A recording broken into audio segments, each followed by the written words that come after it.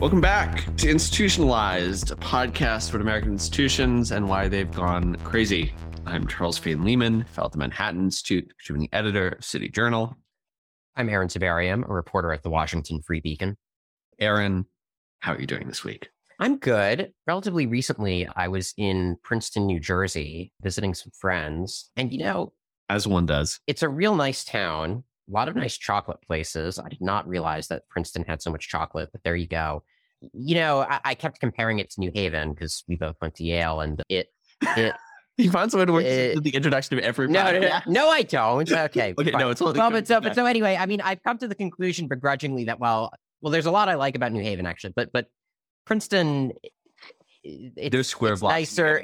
There's no crime. It's really peaceful. There's nice stuff, and the university is really beautiful.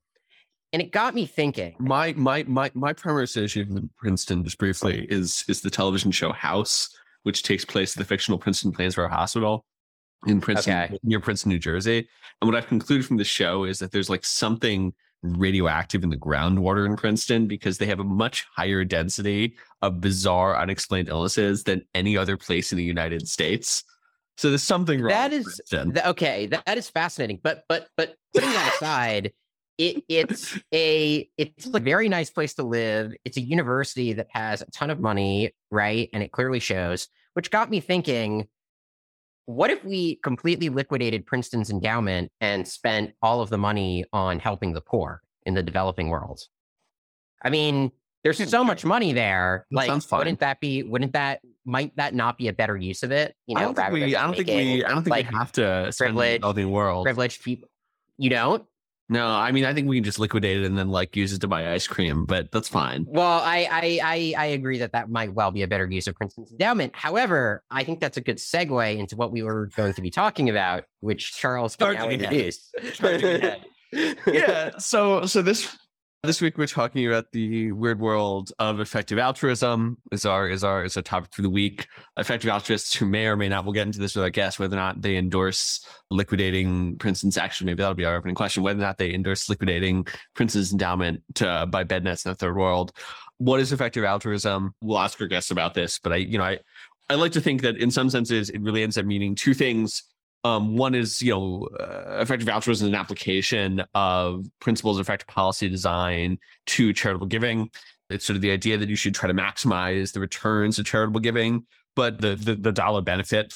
But at the same time, I think it also often encodes both the community and the community with a series of value judgments about what benefit actually connotes, with a tendency for what I might call place and time indifferent utilitarianism. The idea that people in the developing world are equally deserving of charitable giving as people in the developed world, people, your neighbors, and the people in the future, by some accounts, are equally deserving of support as people in the present. They're really into bed nets and also AI risk. Effective altruism has been in the news a lot recently. Philosopher McCaskill's book, What We Owe to the Future. That's right. Yeah, that's in my notes. They have sort of effectively advanced the quote unquote long-termist position in the media. So, we like sheep to the slaughter are being drawn to this conversation as well. Aaron, what's your take? We're sort of intuitively people who should like EA, but are skeptical, I think. Yeah. Well, so I we're nerds, but we're nerds who hate nerds. So that's a problem. Yeah, no, that's true. I mean, I have a lot of thoughts and I won't, bombard you or our guest with them in our introduction, but I would say the main thing I'm interested in is how this philosophy can be applied to institutional design, really, if it can be, or whether there's kind of an inherent tension between what Charles calls sort of place and time indifferent utilitarianism and the very project of building up functioning institutions. Because it seems to me that every good institution we have that's generated lots of value for the world, including capitalism, the welfare state, all sorts of things, does presuppose a certain degree of partiality. And effective altruism, this isn't the whole thing, but a big part of it, one of the motivations is kind of this, I would say, impartialist view of the world and of morality. And I'm interested in sort of whether this ethos can be harnessed to make institutions just better, right? And for kind of to apply effective altruism to institutions, or whether those who see kind of human progress primarily through the lens of institutions and well-functioning kind of institutional design should sort of be worried about this as kind of an ideology that's going to corrode what makes the institutions function. That's basically what I'm interested in. Charles? Yeah, I mean, I guess this is the week where Aaron is more committed to the bit of the podcast than I am. I think that sort of in my crankier moments, I suspect that a lot of EA in practice, if not in theory, is a kind of root affiliation. There's an analysis that went around a month ago, looking at the Open Philanthropy Foundation's work on criminal justice reform. As listeners may know, I am critical of criminal justice reform as a movement, but I think, pointing out that Open Philanthropy's major EA giver did not seem to subject criminal justice reform to the same kind of rigorous evaluation that it does perhaps its work on malaria.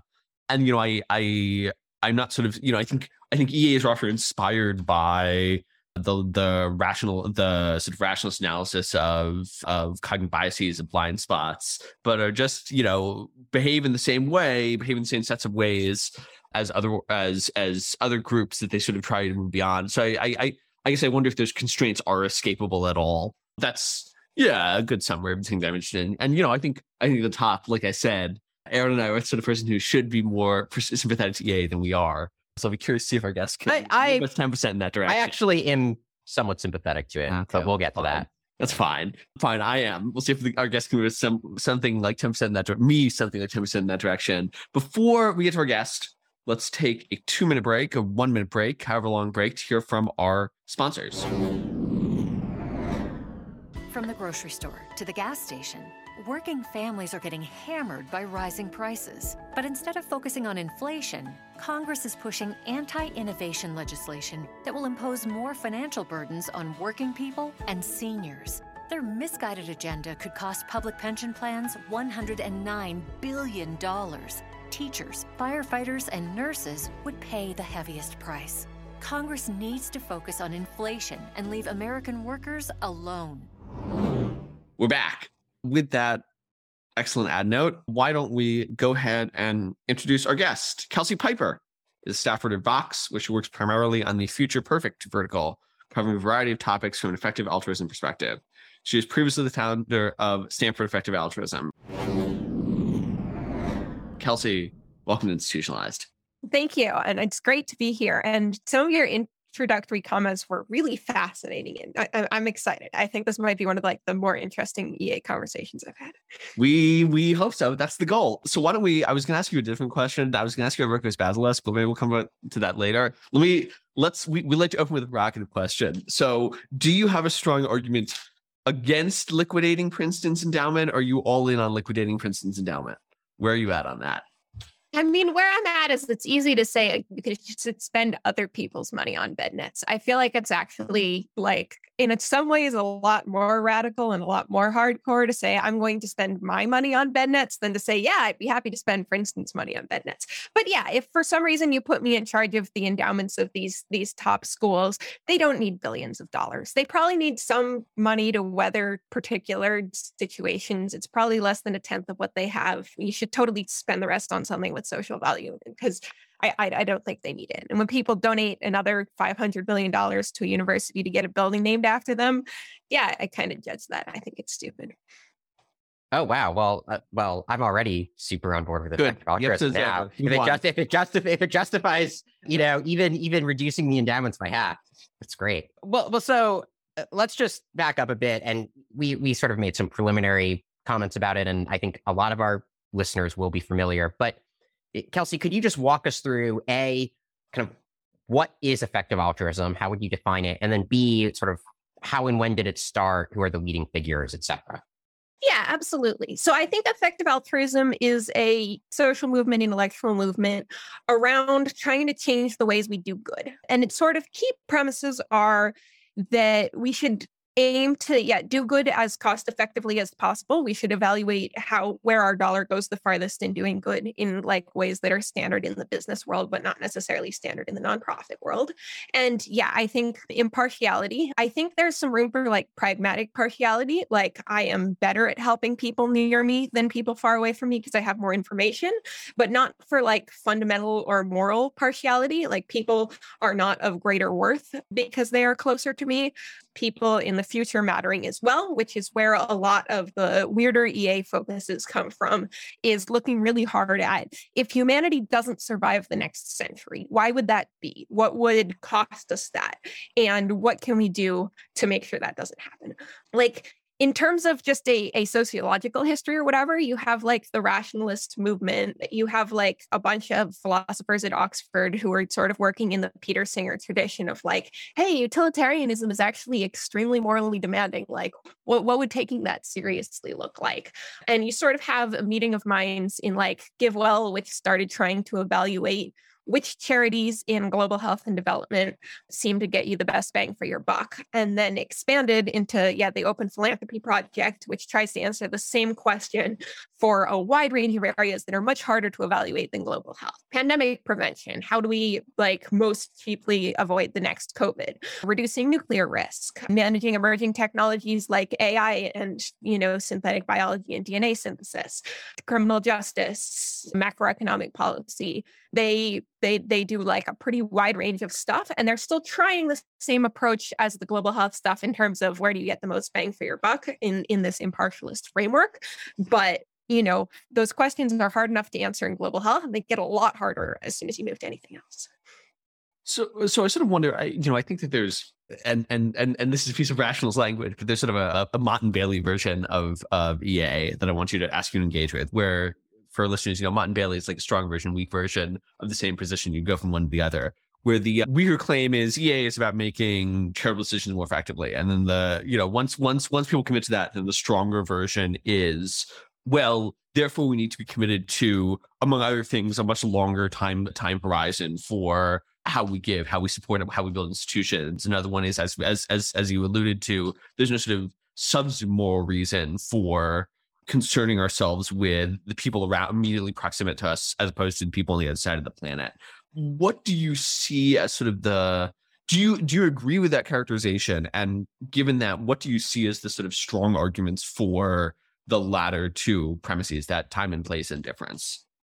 So I do think that EA owes it to people to be pretty upfront about where our premises are weird. Like, to the extent that we're using non-standard styles of thinking to come up with our recommendations, you do want that front and center. You don't want to say this is just what anybody should be doing if it's in fact dependent on believing some weird stuff about time and space, impartiality, or whatever.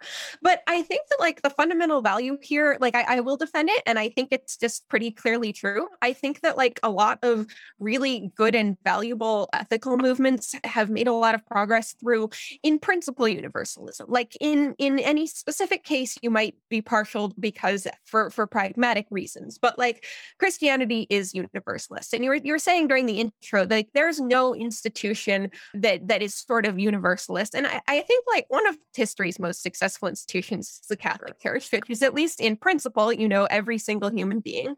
And I think that there is a lot of value to starting with, okay, on the assumption that every single human being matters morally and matters the same, then we may end up focusing on the ones near us or focusing on ones who are uniquely positioned to achieve stuff. But sort of grounding first this conviction that everybody matters, and then building partiality insofar as it does come back just out of the occasions where there's a pragmatic case for it. And that's kind of where I'm at. And I do think that's somewhat distinctive about EA, but not that weird. A lot of people believe something in that genre. There's a ton to cover, but I do want to ask about this. It's just, so I think there's the pragmatic argument for partiality, right? Look, it's not realistic to treat literally everyone exactly the same, like you have your family, etc. But I mean, I think there's a sort of deeper philosophical worry some people would have, which is, look, the very the good ultimately, like what we're ultimately trying to maximize, is itself kind of constituted by relationships of partiality, right? Like families, like what it is to be a family is in some sense to be partial to, your spouse or your children, right? And so it's not just, I mean, I think the intuition here is not just like, oh, well, do we think this is practical? It's like, if everyone thought like this and their mindset was, how can I do the most good for people across the world? It's not just that might in practice, like, cause problems. It's that it would actually make it impossible for people to form the kinds of bonds that are constitutive of the good. And then you kind of take this Kantian idea. It's like, well, if everyone did that, then like nobody would end up living the good life, because they'd all be so busy trying to help each other that they wouldn't actually, no one would be realizing flourishing. And so there's like a worry that it's almost like a self-defeating project if we have this kind of conception of the good that's based on partial relationships. So how do you respond to that kind of worry? Yeah, so I guess just my first answer is I have a wife. She means the world to me. I have 2 kids, a 5-year-old and a 2-year-old, and we're trying to have a third, which is more complicated because, as I said, I have a wife. We want 6. I think that, like, in practice, my philosophical belief that every human being is of equal value does not actually interfere with loving my wife. It does not actually interfere with, like, specifically rejoicing in my wife's successes and like wanting the best for my wife and, thinking of specific nice things I can do for her and cleaning the kitchen when she had a bad day. Like, I think you could imagine that outcome. You could imagine a world where EA did interfere with all of those things. And in that case, I think it would be wrong because that sounds like a pretty unhealthy way for people to live. But in practice, I think the philosophical conviction that my wife, for all that she is the most important person in the world to me, is of the same inherent value as every other person alive, like doesn't get in the way of us having a special relationship. And the sense that if I can save people's lives, then I should be trying to save people's lives whose lives I can save the most cheaply, like doesn't interfere with love and, the special relationships that human life is made of. But it seems like, and either that, so one of my objections to universalizing institutions, and this is true as much of VA, if not more so, as it is of this is true as much of the Catholic Church, if not more so than it is of my sort of think about EA, is that it seems like one story there is that these two things aren't intentional. Another story there is that people just have contradictory revealed preferences, right? My principles might tell me that I have universal obligation to everybody indifferently. People are just people. I have a total obligation to the guy in the third world. And in theory, what I should go do is like move to Africa and spend all of my earnings doling out deworming pills. And then in practice, I don't do that. But it seems to me like there are lots of people who profess that view who nonetheless live an alternative way. So why should I think that is not a problem of inconsistency in principles rather than these two things can be reconciled? So I think, one, I'm pretty pro hypocrisy. I tend to think it's like pretty good for people to be like, I think factory farming is really wrong, but I still eat meat because I would have a really hard time not eating meat. Or I think I should never yell at my kids, but like I do have bad days and yell at my kids. Or, I think that in principle, I should like be much more politically engaged in my community. I should do those things, but I'm not living up to that. I just think that's healthier than only having standards for yourself that you consistently meet. Like, I think it's worth aiming a little high.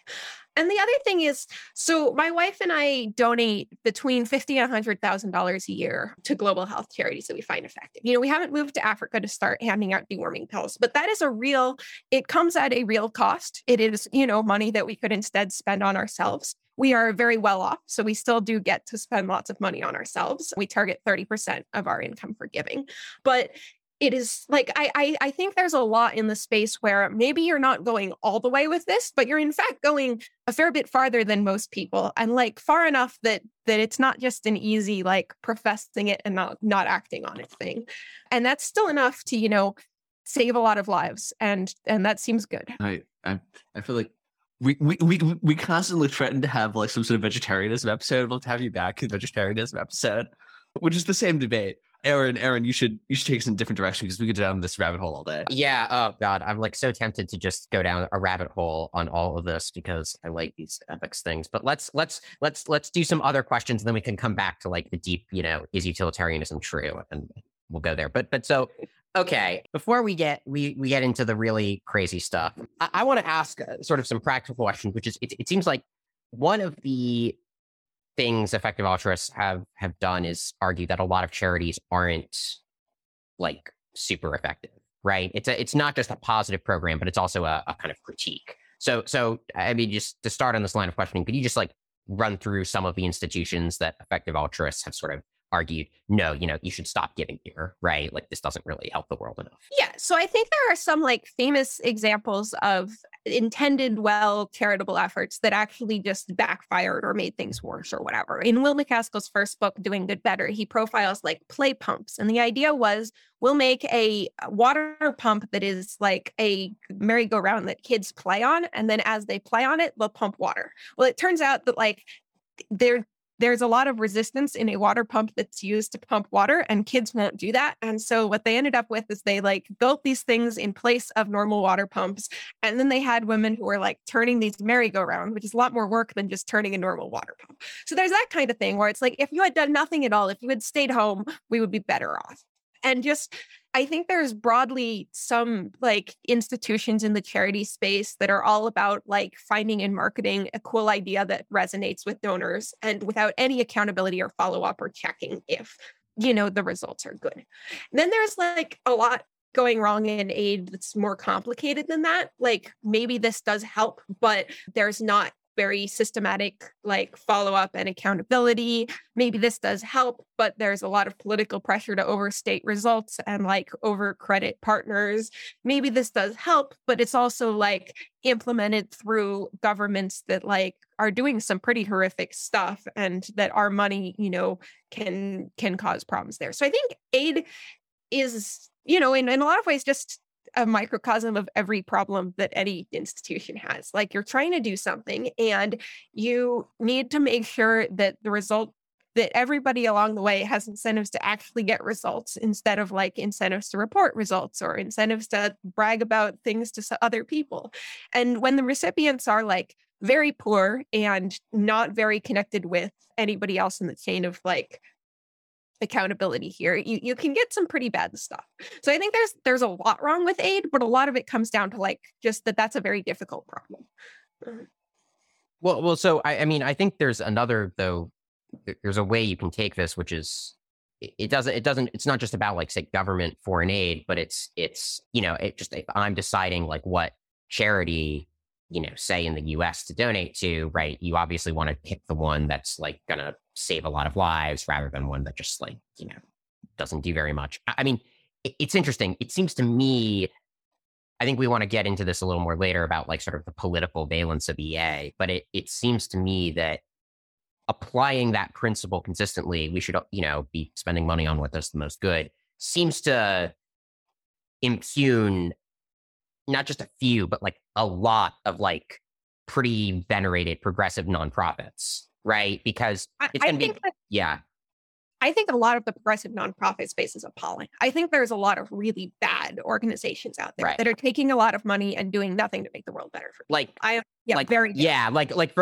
For example, I have a more controversial thing I'll get into in a little bit, but like one thing, we've talked on the show a bit about DEI consultancies and like, I'm sure there is a way that you could do some of that would not be bad and maybe would be good, but like, even taking it in as charitably as possible, like, these are like billion-dollar industries. It's like, all right, how much good is this doing compared to like, a normal welfare program or like compared to, bed nets and Africa? It just seems like a lot of things that have commanded a lot of kind of outsized attention among sort of the progressive commentariat just really would not pass this test. I think that there is very little indication that people are at all less racist as a result of DEI trainings. Yeah. They just don't work. Like purely from a perspective of we should try and do things that work. No. And I kind of think that a lot of people involved don't care that they don't work. They're not trying to like make workplaces more diverse and inclusive. They're trying to like cover themselves against legal things or show off their bona fides to their friends or whatever. Yeah, I think that a lot of that stuff is very bad and should go.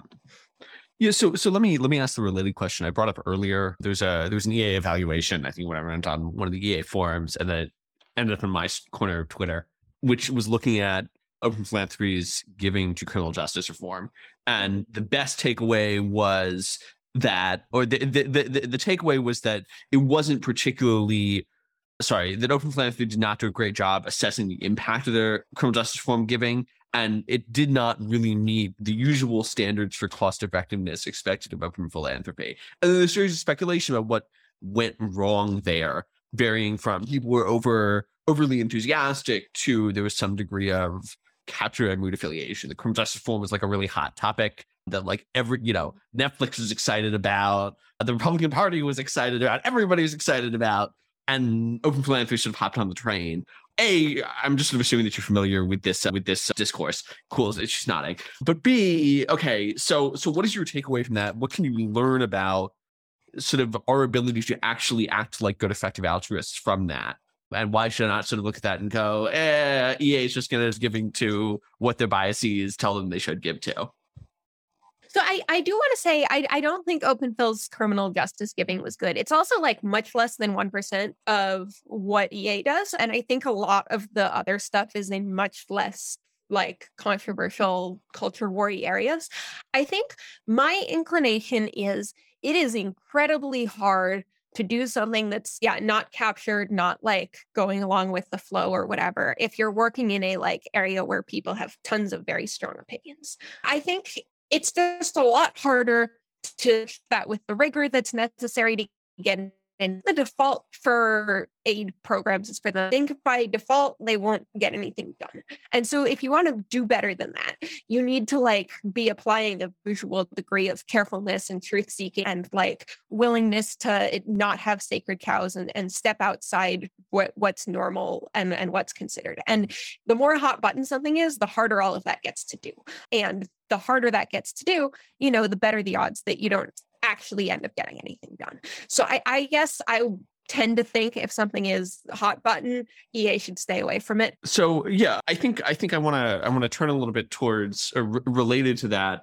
I alluded to at the top of the show an evaluation of the Open Society Foundation's criminal justice reform work, which sort of reached the conclusion that it was probably did not meet impact standard that open philanthropy usually has. B, wasn't really necessarily as well measured. And it sort of seems to me like an example of EA sort of veering into sort of more hot button issues, not succeeding at its own professed goals. So why should I not be concerned about the kind of biases that tend to produce outcomes like the ones that you were talking about earlier, that produce, the strange water pumps? Why should I not be concerned with those biases determining EA commitments in other areas? Yeah. So I think one thing I'd say is that the EA giving on criminal justice is a really small share, like less than 1% of overall EA. Now, EA does some crazy controversial stuff that is a large share of what EA does. Like the AI stuff, I think is a fair thing, but the criminal justice stuff is a pretty small share. I do think that for the most part, it was like not money well spent, not because there's nothing in this space that could be valuable. Like I certainly think that the way the policing and criminal justice institutions in the US are set up right now is not very much achieving any of our goals on the safety front or the humaneness front or whatever, but they didn't really succeed at moving the needle on that. And probably predictably, I think that when something is a hot button issue, it's really hard to bring to it the clarity and rigor. And my sense is that by default, aid fails, and by default, efforts to make things better fail. And so if you're going to beat that, you're going to need to have like a pretty unusual degree of carefulness and thoughtfulness and like a plan.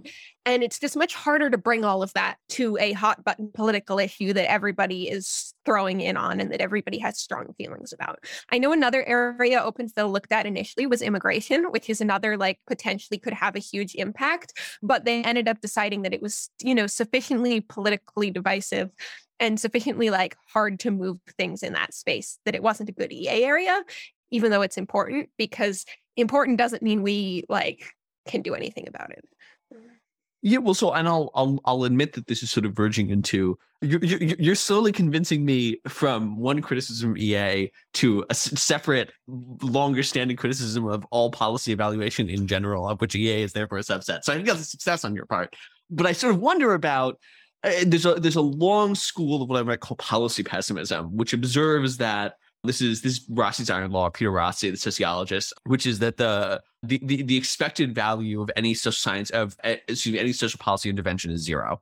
And it's really hard to get past that. We're much better at policy evaluation than we were when Rossi was like a force in the 1970s and 80s. And still the expected value of most interventions is zero. So I guess do you think that EAs are sufficiently policy pessimistic? Do you think that they are that people should be more optimistic or more pessimistic, not necessarily about policy, but the ability of social programs, public or private, to change things? So I think one thing that comes to mind here is like a sort of efficient market hypothesis. You should expect, if you're buying stocks, that they'll do about as well as the stock market. You should like not expect you can just beat the stock market. But in aid programs, you might think there are specific areas where you're like able to beat the market or whatever, because you care about something far, far more than other people do. Like if you, like this is one of the arguments for localism, right? Like you care far, far more about your neighborhood park than anyone else. And so even if in general, on a large scale, interventions have very little effect and stuff, like the case, that shouldn't be a very strong argument that you can improve your local park, because you, like very few people have probably tried improving your local park, and you have like several unique advantages at improving your local park. And similarly, I think a lot of the case for EA is that because we care about some things that most people don't care about, often fixing those hasn't been tried and there's low-hanging fruit. Often the number of people who have seriously attempted it is pretty small. Often you are not pushing against another established group, like with immigration, or like a huge network of established group with their own interests, like criminal justice.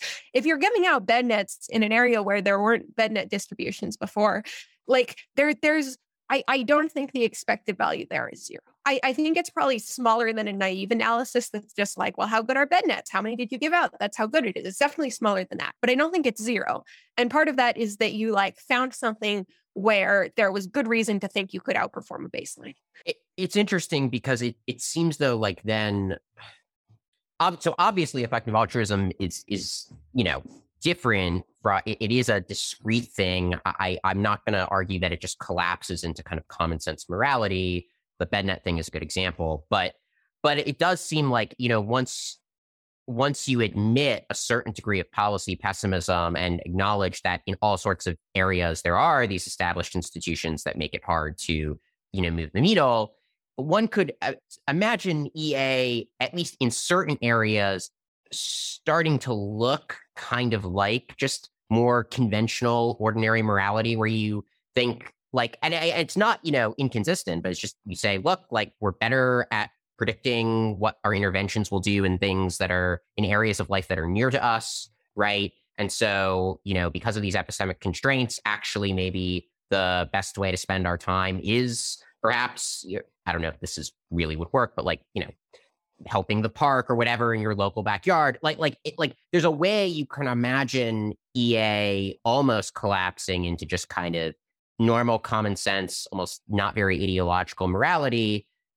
And in a sense, right, that almost it's a kind of indication maybe of the arguments of people like Derek Parfit and others who've said, look, like in theory, deontology and utilitarianism and virtue ethics and all this stuff are super different, but in practice, they're going to actually give you the same answers more often than not, just because there's all sorts of constraints, right? Like, what do you make of that sort of argument?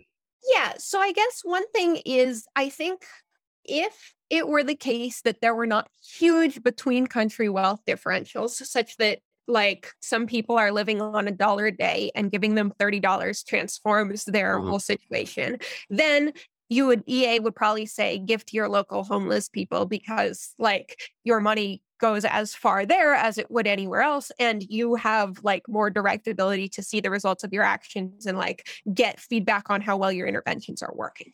And if it were not the case that, factory farming is another sort of area where EAs are pretty concerned with figuring out how to end it. And if that weren't the case, if there weren't factory farming, then yeah, your local animal shelter is probably as good as an animal shelter far away. And you can actually go check on it and make sure that the animals are like being treated appropriately and aren't subject to animal cruelty or whatever. And then the other huge area of focus for EA is making sure humanity survives the next couple of centuries. And if that weren't on the table, then yeah, I think like aside from those like specific areas in which EAs perceive this like big gulf between what our ethics say to do and what normal ethics say to do, then yeah, we'd be totally normal people. A big priority of mine in my free time is setting up a school, like a homeschooling co-op that will transition into a small private school for our kids and some of our friends' kids and stuff like that. And if we didn't have all of those other problems, that would probably be where I put 100% of my time effort. And so I do think EA like transitions neatly into conventional morality if like the big areas where EAs perceive these huge like inefficiencies that need to be addressed were addressed. And I guess that seems to me like a plus. Like you should expect that like, most views of how to live a good life, like it would end up in about the same place if the huge glaring areas of difference were possible to resolve. And if EA succeeds at resolving them, then yeah, hopefully we'll all, focus on the stuff that we're best equipped to focus on and get immediate feedback on.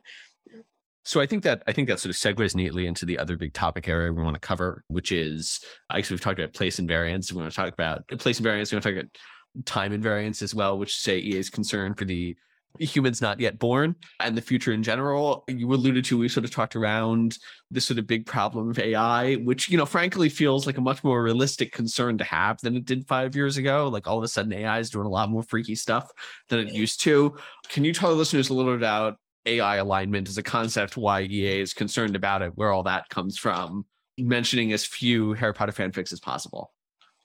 Yeah, so I bet I can do this with no Harry Potter fanfic references. We'll see. I think this is a big focus for effective altruism. Like a lot of EA attention and energy is going to AI related stuff. And if you're looking for the places where EA says something very different than conventional ethics, this is definitely one of them.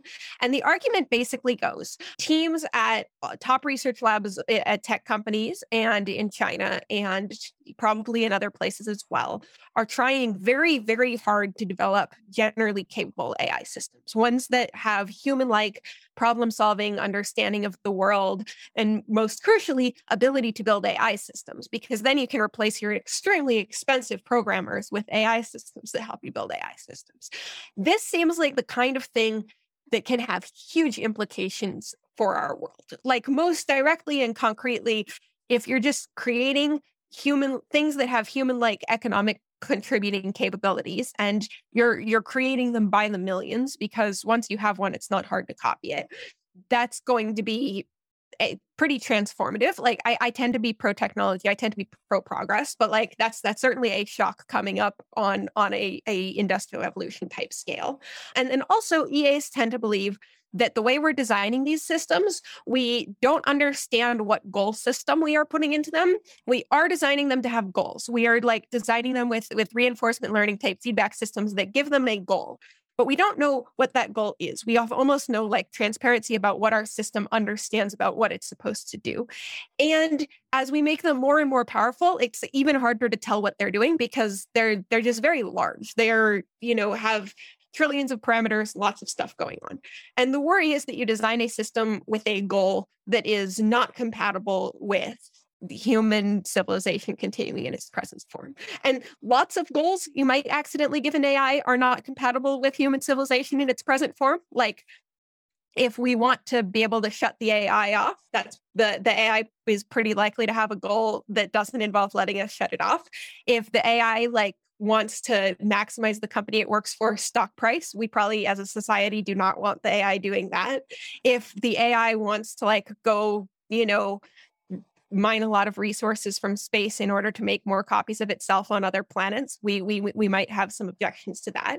And a lot of these scenarios get very, very sci-fi, very, very fast. But just concretely, I think we are building very smart systems with goals that we put in there that we don't understand and don't have any way to like audit or evaluate. It seems like a recipe for trouble, without getting into any specific scenario. And EA thinks that alignment, which is giving those systems the goals we intend and figuring out how to audit them and tell if they have the goals we intend, is like extremely important. Yeah, so one of my thoughts on this is to return to the overall theme of pessimism is I can think of no historical examples in which we have successfully steered large scale economic progress, right? Like Alfred Nobel felt so bad about inventing TNT and it being used in warfare that he endowed the Nobel Prize because he was like, wow, that was a major error on my part.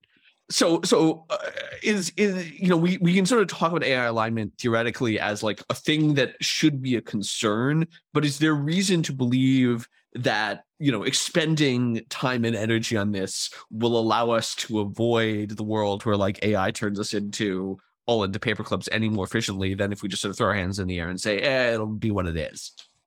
So a lot of alignment research today involves taking small AI models and trying to figure out what their goals are and trying to get them to perform various behaviors with, 5 9 6 9's reliability, like just small language models, trying to get them to never complete a sentence in a way that involves violence being done to a human being, or trying to get them to report on their internal processes so we can identify internal processes that are deceptive, that are like misleading humans, that involve thinking about how to persuade humans to give them more computing power, stuff like that. So we are at very early stages, like general AIs aren't here yet, but we have these fairly powerful systems. They can like write a mediocre news article, they can make beautiful artwork. And just looking at those systems and trying to understand how do we get reliable behavior from the system in front of us right now? How do we get like a safe behavior from the system in front of us right now? How do we understand what's going on in the system right now? Like that feels to me less like trying to steer some technology on the horizon. Like I agree with you as a criticism of trying to do AI alignment work in like the 90s. But now we have the systems, they're in front of us. We can try and figure out what they're doing. Yeah. So we could obviously go down a ton of rabbit holes on this, but I want to ask another question. I suggest the conversation. Yeah. Go ahead. Yeah. About future persons, which I think gets at, earlier, I think Charles was kind of needling you a bit about like political, like places where effective altruists end up getting into sort of adopting kind of fashionable left-wing causes that maybe they shouldn't. I want to ask a bit about population ethics and abortion, because this is the area where it seems to me that there is a very big gulf between at least what I see effective altruist aligned people saying and what their ideas seem to imply, right? And I don't know if we need to go down the rabbit hole about the repugnant conclusion. We can, but basically... Can you explain what the repugnant conclusion is? Okay. So basically, it's this thought experiment. And the thought experiment goes like this. Let's imagine there's an A world with like 10 people who are living who are at like utility level 1,000. Like they're really, really happy. Then imagine a B world where there's twice as many people, so 20 people at 999 utility. Most people want to say the B world is better than the A world because yes, everyone is a little less happy, but they're still really happy. And there's so many more of them. There's double the population, which means there's a lot more happiness overall. And the problem is that you can keep iterating this. You say, well, okay, but so let's imagine a C world with 40 people at 998 utility. Well, that's even better than the B world. And since B is better than A and C is better than B, then clearly C is better than A. And you see where this is going. You keep iterating this, and eventually you're going to get to the conclusion that it would be better to have a ton of people all with lives that are very barely worth living, like all at level 1, right? Than a sort of a much smaller population where each living person is comparably happier.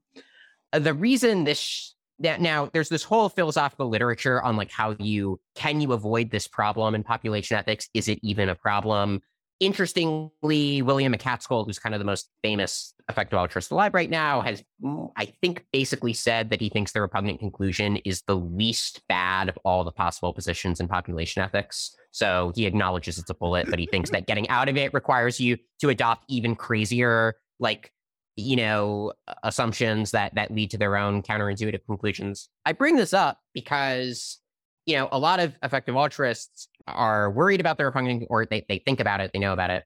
They also, whether or not they bite the bullet, they do tend to be pretty pronatal, right? So I think you said at the beginning that you want to have, you said 6 kids, 6 right? kids. Yeah. So and look, I'm pretty sympathetic to all this. I think more people is good. When are you going to start having kids, Aaron? All right, Charles, we're working on anyway. But so it seems to me that this poses a kind of a big problem for a lot of effective altruists, because William McCaskill will be like, oh, I think the repugnant conclusion is the best position. And then he's like, oh, but I'm pro-choice. And then, when people push him on it, they say, well, but wouldn't it be better if you didn't have, if people had to have their kids, and then there'd be so many more worthwhile lives. And yes, maybe it would make, their parents less happy, but wouldn't the value, of all the future life outweigh it? I mean, they tend to retreat to this kind of weird idea where they say, well, maybe abortion's not good, but should we really expend money on banning it? And to me, it all just seems like they're trying to avoid the obvious implication of their view, which is any time and money spent on Planned Parenthood is a waste.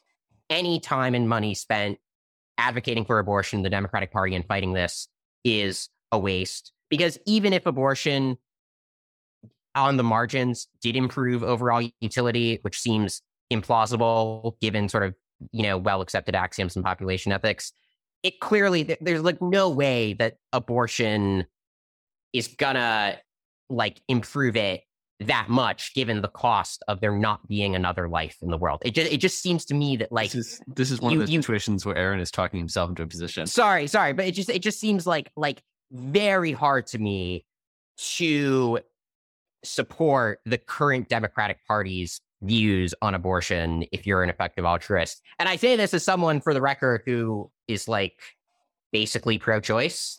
I don't think it's murder, but it does seem to me that is there a question mark at the end of this? Yeah, just respond. I'm sorry. No, I'm sorry. This is but I'm curious. Yeah, I see what you're getting at. I think there's a lot here that's I think that there is a coherent position here, but it's an immensely complicated one. And it seems fair to say, okay, but most people didn't arrive at the immensely complicated position. Most people are starting from their own preconceptions. I guess the first thing I want to say is that there are pro-life EAs who I respect immensely. There are also friends of mine who are pro-life and not EAs who I respect immensely. I think something I find very valuable and rare in people is the tendency to look at the world and say, who do we care about? Should we care about more people than that? Should we expand our moral circle of concern farther than that? And I don't always agree with where that takes you. Sometimes that takes you to conclusions I don't share. But I think it's fundamentally a very human, very good impulse. And I feel a sort of kinship and generosity towards anyone who's saying, those people over there who you don't care about, the unborn, the animals, the future generations living on Mars, have you considered that they matter too? I feel very, very positively about that. I will also say that pro-life EAs have tried to figure out the most effective way to prevent the deaths of unborn babies. And they've tended to think that the Against Malaria Foundation, which is where we like to give anyway, is the answer to that, because malaria is incredibly deadly to pregnant women and often leads to stillbirths even when the mother survives it. So if you have pro-life followers who are sort of thinking about the EA perspective, but very interested in that, that's my pitch, is just that fighting malaria is extremely good for getting babies to be born. The next thing I would say is that on a societal level, getting girls more education decreases fertility. Causing people's existing children to not die decreases fertility, probably because if people know that their children are going to make it to adulthood, they don't feel the need to have as many. Even if you want an abundant and incredibly populous human future, I don't think you can do it by like trying to either force people to have kids they don't want, which isn't like a specific to abortion thing. Like there's also, don't let girls go to school. Like none of that appeals to me. And I guess on some level, I think that like we haven't yet figured out how to have a like free, secular, like liberal society in which women get an education and also birth rates are high. And you would get them a little bit higher if you had abortion illegal, but you would not change that fundamental thing. And I guess to the extent that I'm interested in like a long-term future where there are lots and lots of people, I'm not really interested in like forcing into existence slightly more people right now via not treating malaria so that their parents have to have more kids, or via not sending girls to school, or via not allowing access to abortion. I'm interested in like changing the fact that we don't know how to have a modern liberal society with high birth rates. And I am very interested in that, like both on a personal individual level, obviously, and on a level of like, how do we succeed at that as a society?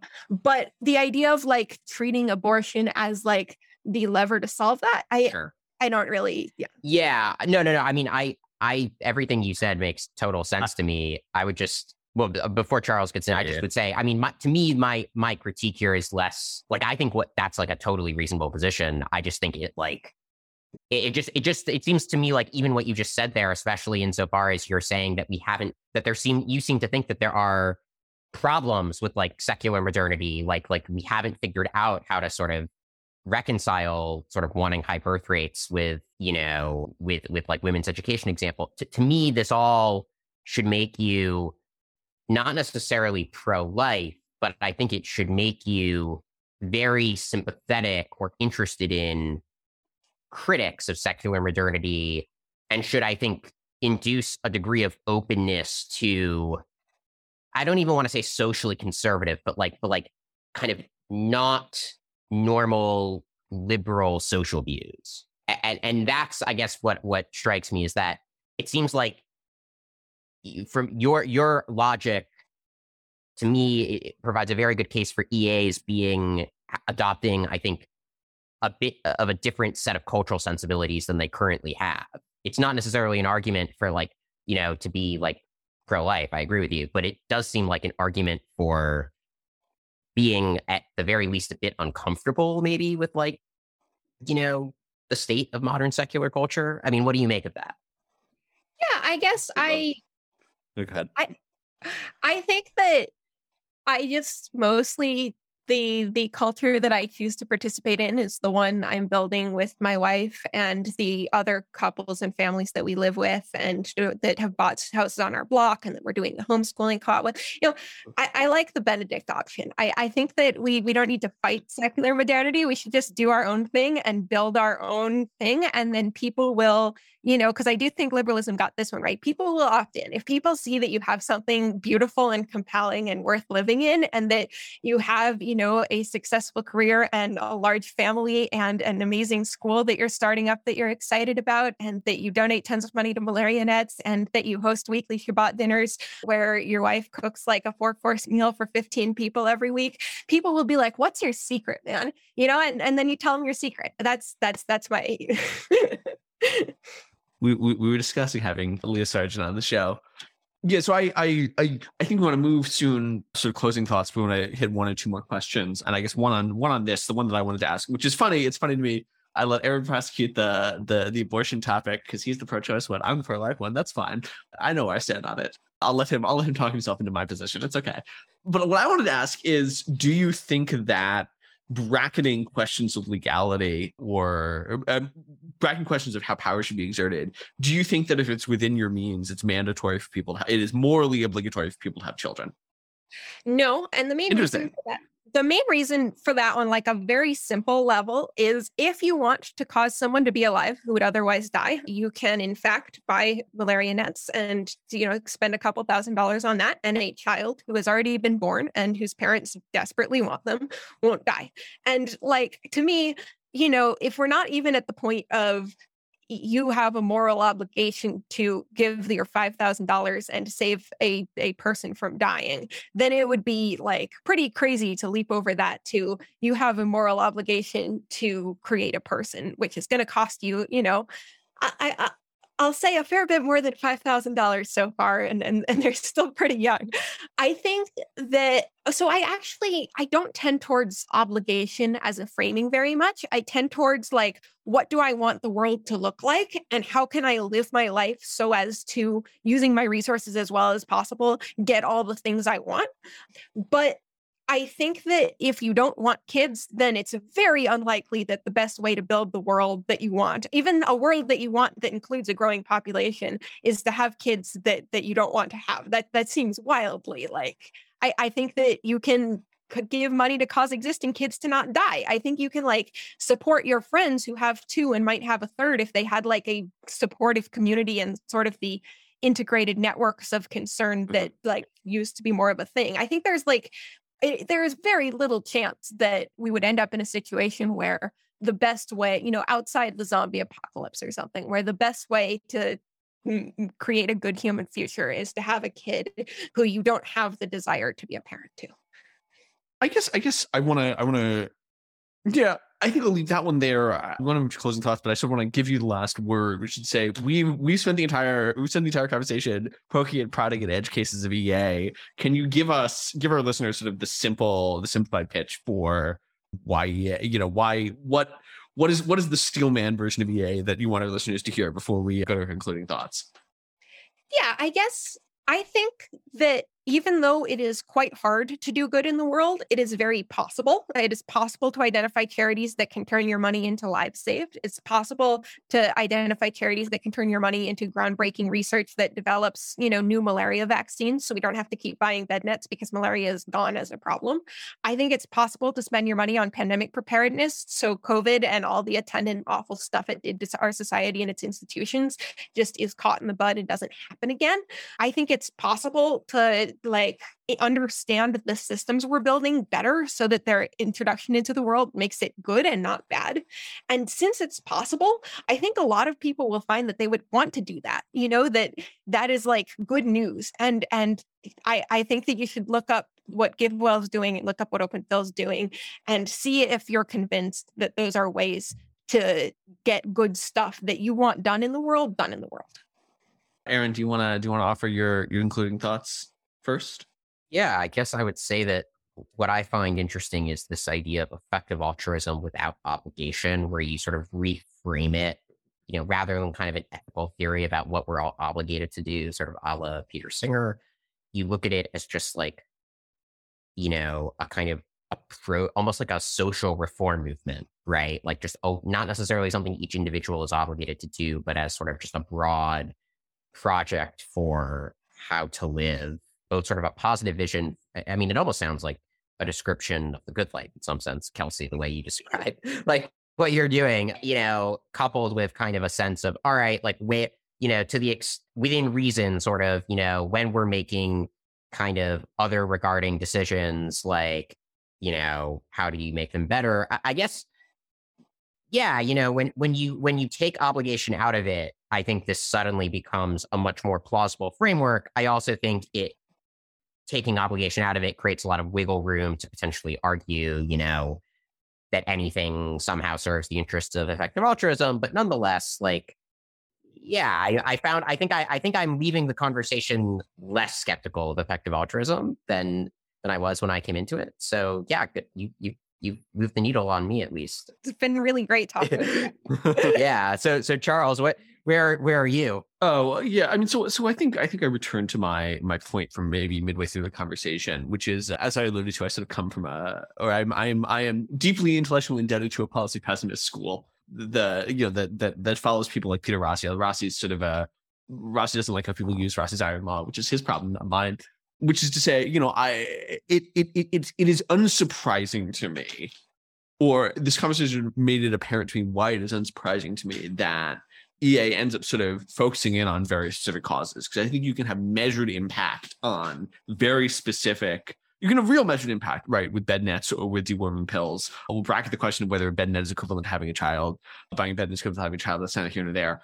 You can do policy evaluation successfully at that level. And then once you get outside of that, it becomes very rapidly impossible. Like, not even just hard, but essentially epistemically impossible to unpick the way in which the money that you're spending is having an impact.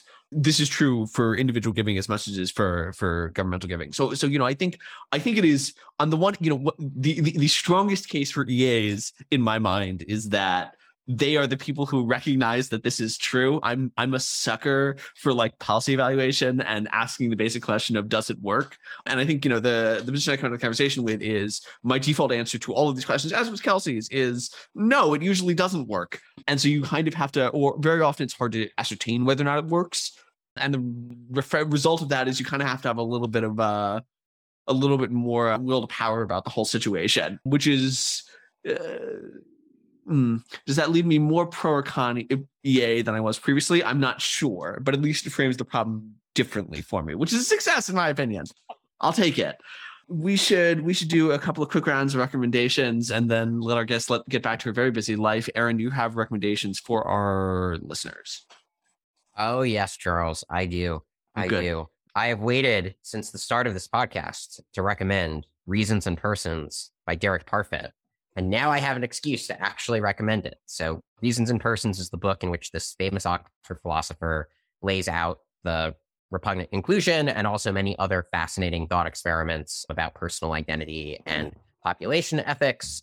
It is weird. It is abstract. It is not the sort of thing that you can read when you're really tired before bed, but it's really interesting. And I maintain that it will make you think about the world in a different way, and further maintain that the philosophical problems presented in this book are not just like, dumb sophistry, but actually do constitute real problems that people should take seriously. So yeah, go learn as much philosophy as you need to learn to get to the level where you can read Derek Parfit's Reasons and Persons, and then go read Reasons and Persons by Derek Parfit. I'm going to lodge my bet. I'm going to start a manifold market apropos one of our previous episodes. I'm going to start a manifold market on when Aaron moves to the Bay Area and becomes a rationalist. It's going to happen. It's going to happen. That's neither here nor there. No, my recommendation, I'm going to do the radically anti-EA thing. We were talking about abortion. We talked about charitable giving. And so I was sort of back and forth. I give frequently to a local charity here in the Rockville area called In Schieffer's Arms, which is a Jewish crisis pregnancy center. I like to support them. And I have the luxury of saying, maybe they aren't spending my money the most optimally that they could, but I am engaging the local community. Now I'm encouraging you to engage with my local community. Kelsey, do you have recommendations for our listeners for anything and everything?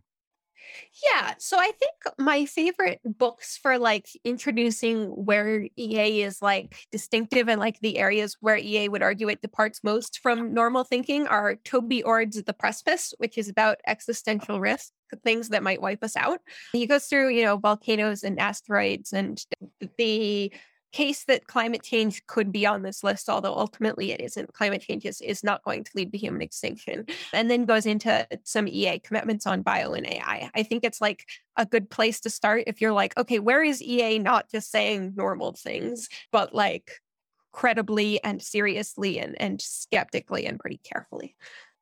Great. Well, I think that's about all the time that we have. Kelsey, thank you so much for joining us. Thank you for having me on. We're glad to. Thank you, as always, to our producers at Nebulous. Listeners, if you have questions, comments, concerns, highly efficient donations that you'd like to direct our way, you can always find us on Twitter. I'm at Charles F. Lehman. Aaron is at Aaron Sibarium. That's about all the time we're giving to this episode.